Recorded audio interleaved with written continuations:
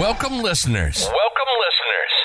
You're listening to Deeds in the Desert, the place where real estate investors tune in for the latest news and available investments at Ignite Funding. If you're on the hunt for a low-effort, passive income stream, then turn up that volume and pull out the hammock as we get ready to feed you your weekly dose of real estate investing insights.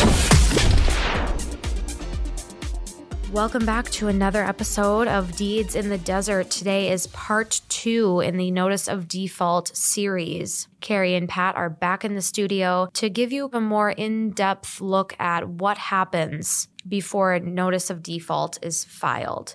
Today, they're going to be going over examples of finding the right time to file an NOD and different scenarios when doing so. So, Carrie and Pat, welcome back. Yeah, defaults can be scary, but they don't always have to be. So let's talk about when the time is right, because I think this can be confusing sometimes to investors. Well, why didn't you file the notice of default? I haven't seen it. I haven't seen anything. Did you record anything on that? Why aren't we moving forward? And it just starts. Once we have permission to move forward, it doesn't mean you want to act immediately. So let's talk about a couple different scenarios. And again, this is happening behind the scenes, right? All we can do is write a letter to you, but sitting down with every investor and having all of these intimate conversations really doesn't make a whole lot of sense, because from day to day, things are changing. Things are moving. Every project's a different scenario. There are different asset classes. Sometimes we have tenants involved. Sometimes we have renters involved. Sometimes, who knows? It runs the gamut. Sure. So let's talk about maybe a most recent project that we are working on right now where a borrower missed making their interest payments. And again, same scenario here as it was before. We're not naming names, but let's just talk about it in generality, because again, every single situation is unique and different. Every single one.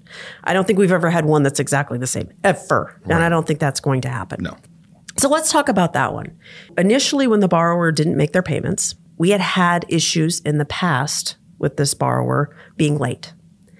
And when we see a repetitive issue occurring, there's a higher likelihood, right? Our barometer just starts to kind of go off the charts. And we did ask for the investors to give us permission to move forward on that notice of default. But we also were in the midst of the holidays, right, and scheduling, and getting out to the property and getting the borrower there and getting the GC there and really opening the doors up and finding out exactly what's going on. So here we are, right? Borrower hasn't made an interest payment for a couple of months now. That seems crazy to investors. I'm sure they're hearing this going, well, what are you waiting for? What are you waiting for? Give me an idea of why we waited before we initiated the notice of default. Well, it behooves us and the investors to not act until we have all the facts.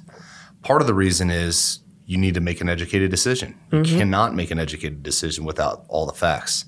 The other part is you want to time your moves strategically.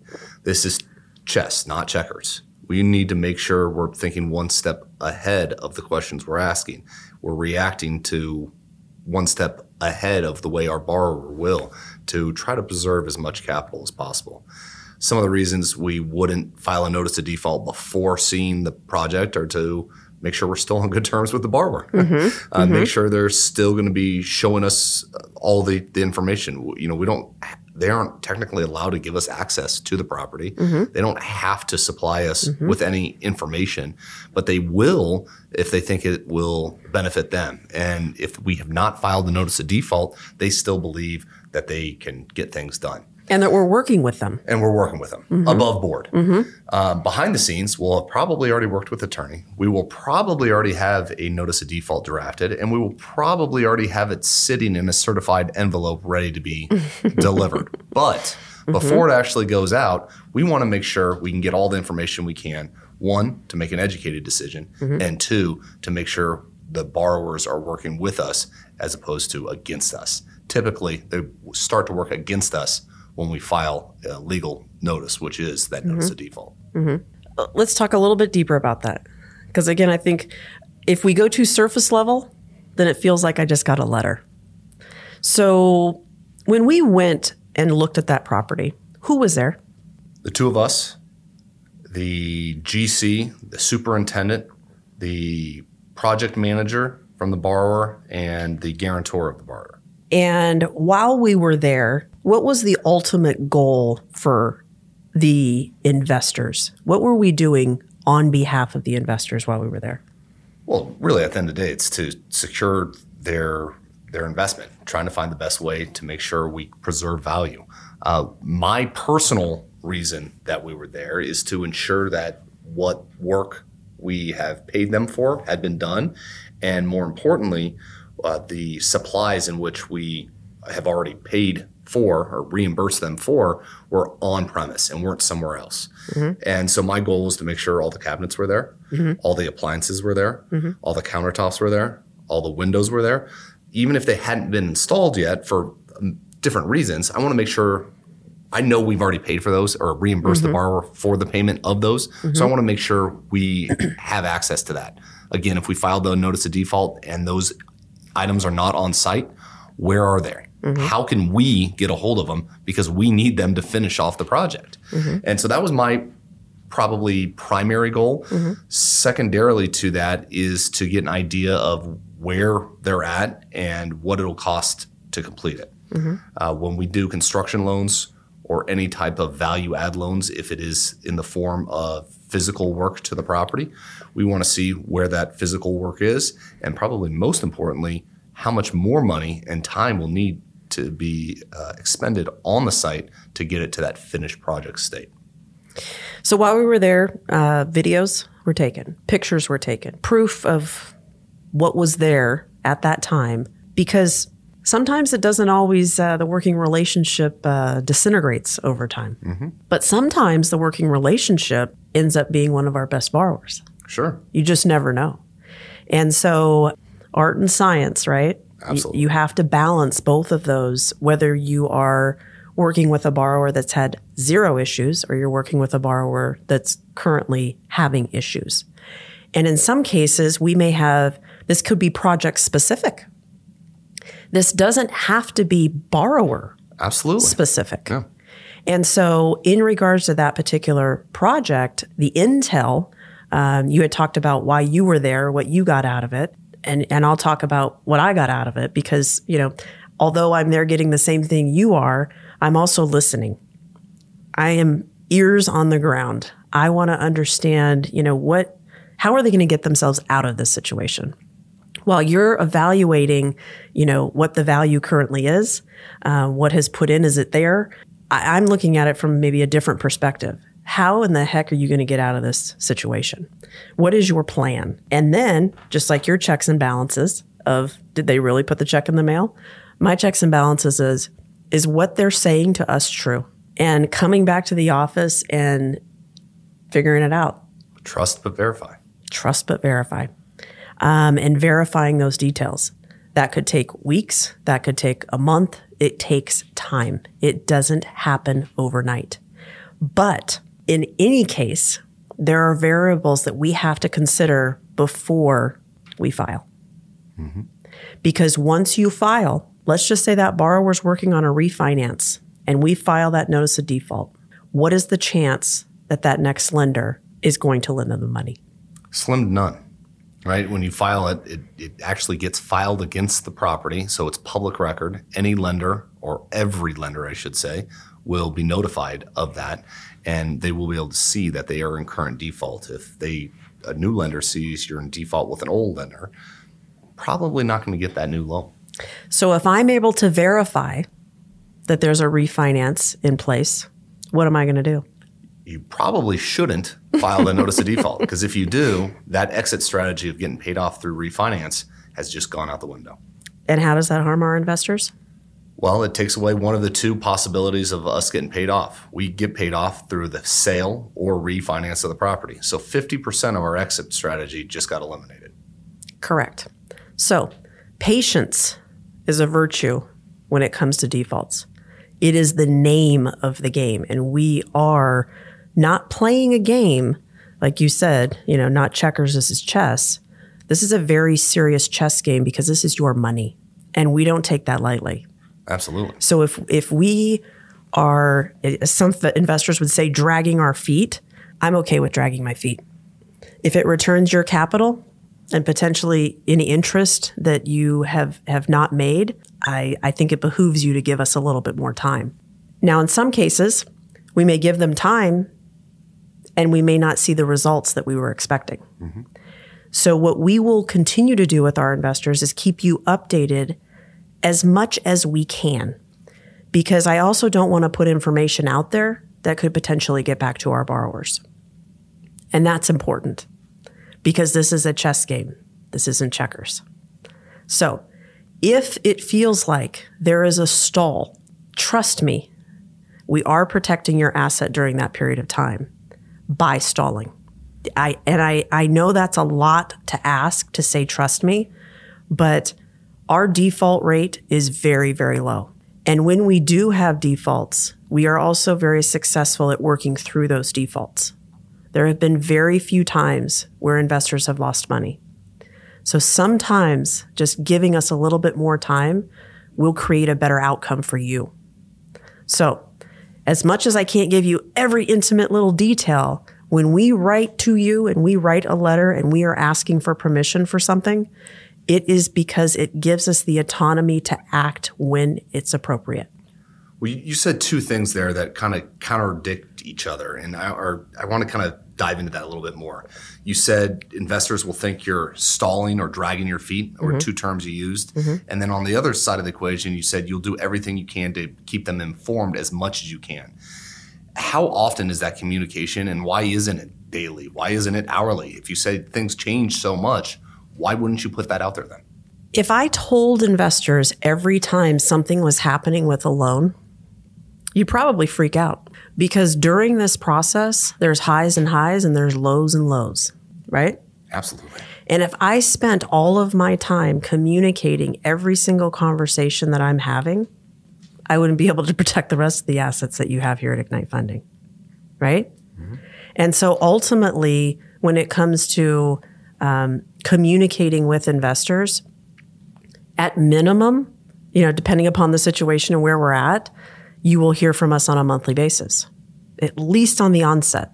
Now, there are going to be times where there will be 3 months before you hear from us. And the reason why you wouldn't during that period of time is maybe we did file the notice of default. And maybe it takes 90 days or 120 days in that state. There's not a whole lot to update you on.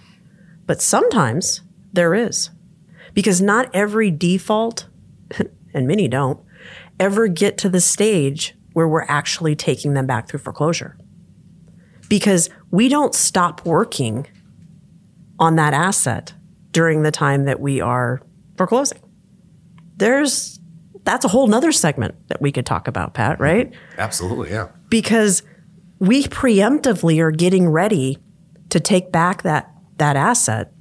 So we can't sell it during that period of time. Actually, we can't even talk about selling it during that period of time. But we can and do work on an exit strategy, because ultimately we're taking that property back and changing our loan servicing role into an asset management role. And in doing so, now we are responsible for the disposition of the asset that we now own. We've taken it from the borrower and we now own it, investors. And I say we because Pat and I sitting here are investors as well. So we're in this with our investors many times. Many times we're in this with our investors. Mm-hmm. So, we are looking for the exit strategy as quickly as possible when we take back that property. And gosh, we could go on and on and on about that, and we'll definitely do that. What really happens as we're nearing that completion of the foreclosure process and, standing on the steps of the foreclosure sale and handing out our business cards and seeing that's a whole nother process that I think investors probably have no idea about our engagement and involvement there. But to specifically answer your question, I think the most frustrating part with investors is they feel like we're stalling. And they feel like they haven't heard anything because I didn't call them that day or the next day or every week or every month. there's a lot going on behind the scenes. But when it is appropriate to communicate, we will. But I don't think it helps anybody if I'm instilling fear and then, oh, it's a good day. Oh, it's a bad day. Oh, it's a good day. Oh, I got some good information. I don't lead by, highs and lows. I lead by truth and facts. And when I have those, I will share those. We make it available on our website. We have a default portal for a reason. Please check it out if you are in a situation where you have a loan that is in default. We do that specifically so that if we are not available to answer the ready questions, that it's always available to you 24/7. And as we have information, not only do we update the portal, but we also communicate to you through email. But you can call us as well. I know that the first time that you're involved in a default, and by the way, every investor could be potentially involved in a default at some point of your investment journey at Ignite Funding. It will happen. It'll happen. There will be moments where, and it could just be for a couple of days. It could be worked out very quickly. It could be, that we have a default and it takes us a year to be able to sell the property. Every situation is unique and different, but we're not running from it. We run into the fire. We do not run away. We constantly talk about the projects that we have that are in an REO status. We're always looking to move those assets. Us returning your capital to you to get reinvested is our number one goal as quickly as we possibly can. So we're not stalling. We're working. We're constantly working on not just new projects, but the existing projects, defaulted projects, forbearance projects. All of them are on our docket. Would you agree? Yes. Yeah, we absolutely are. And don't take the lack of daily communication for a lack of daily engagement from us. That simply does not correlate one-to-one. Just because there isn't a communication that day or that week, I guarantee you there's some sort of involvement that day or that week from one of us with that asset or with that borrower. Always. I agree. I would go as far to say as, when we have a default, we are hyper-focused on that default, not taking away from other things, but, it weighs heavy on us, heavy on me. Absolutely. It weighs, it's very heavy for us to be in that type of situation. We're not perfect. I don't claim to be perfect, but we have a damn good track record. And we don't want to see that tarnished. And when it is, I think Pat would agree with me, we take it personally. A little too personally at times, yeah. There's a lot of lost sleep, a lot of gone hours from the family that I wish didn't have to happen, but simply do. It's something we're emotionally and financially invested in. It hurts us just as much as it hurts investors, both from a company standpoint, because the company doesn't earn revenue when that happens. We earn servicing fees. That servicing fees are non-existent with the default. But also on a personal level, because I and you and most employees here invest our personal money in these deals right alongside the investors. Pari passu to their dollar is our dollar, with no better or less reward or risk level. We don't get paid first. We don't get paid last. We're pari passu with every other investor. So, it does take a toll, both professionally and personally, both emotionally and financially. And because of that, we're really in it to win it. He was going to say busting our ass, so I'm going to go ahead and say it. I was going to say that, but I refrained. Well, we'll see if Maddie lets that stay or not. She always says be yourself on the podcast, and I hope our investors are enjoying these podcasts. And this is who we are. I mean, this is what we do. This is what we eat, breathe, sleep, and more specifically, when there is a default, it does impact us differently. When we are in a situation where we have a default, just like the investors, we refrain from having conversations with our staff about that as well, because we don't want to put them on that roller coaster with us. That is something that we keep close to our chest. And making sure that information that shouldn't get out there doesn't. That's important. And that when we deliver a message to our investors, preemptively before we're delivering it to you, we're delivering it to our staff. And so, we try to make sure, you may call one of the staff members here at Ignite Funding and they may tell you that they do not know the current situation of that default. And I'm here to tell you, they don't. There are only a couple of people that have that intimate details, and well, they're talking to you today. And we keep that close because, again, this is a serious situation, and it is your money that's involved. Hopefully, now that you have a little bit more insight into that, you can appreciate all of the moving parts behind the scenes, and allow us that time to work through those defaults, because we will. We absolutely will, and make sure that we are preserving as much of your capital, if not all, that we can. Thank you both so much for coming in the studio and recording part 2 of the Notice of Default series. Next week, we are going to have part 3, and that's going to go over Notice of Default to foreclosure and kind of the process that goes on there. Thanks again for listening to another episode of Deeds in the Desert. Thanks for joining us this week on Deeds in the Desert, where short-term investments meet long-term investors. We hope you enjoyed the content so much that you share it with all your friends. Who doesn't like learning about passive fixed income, right? Still hungry for more education? Visit our website at ignitefunding.com. Or if you're ready to take the leap and start investing, give us a call at 702-761-0000 and schedule a free investor consultation.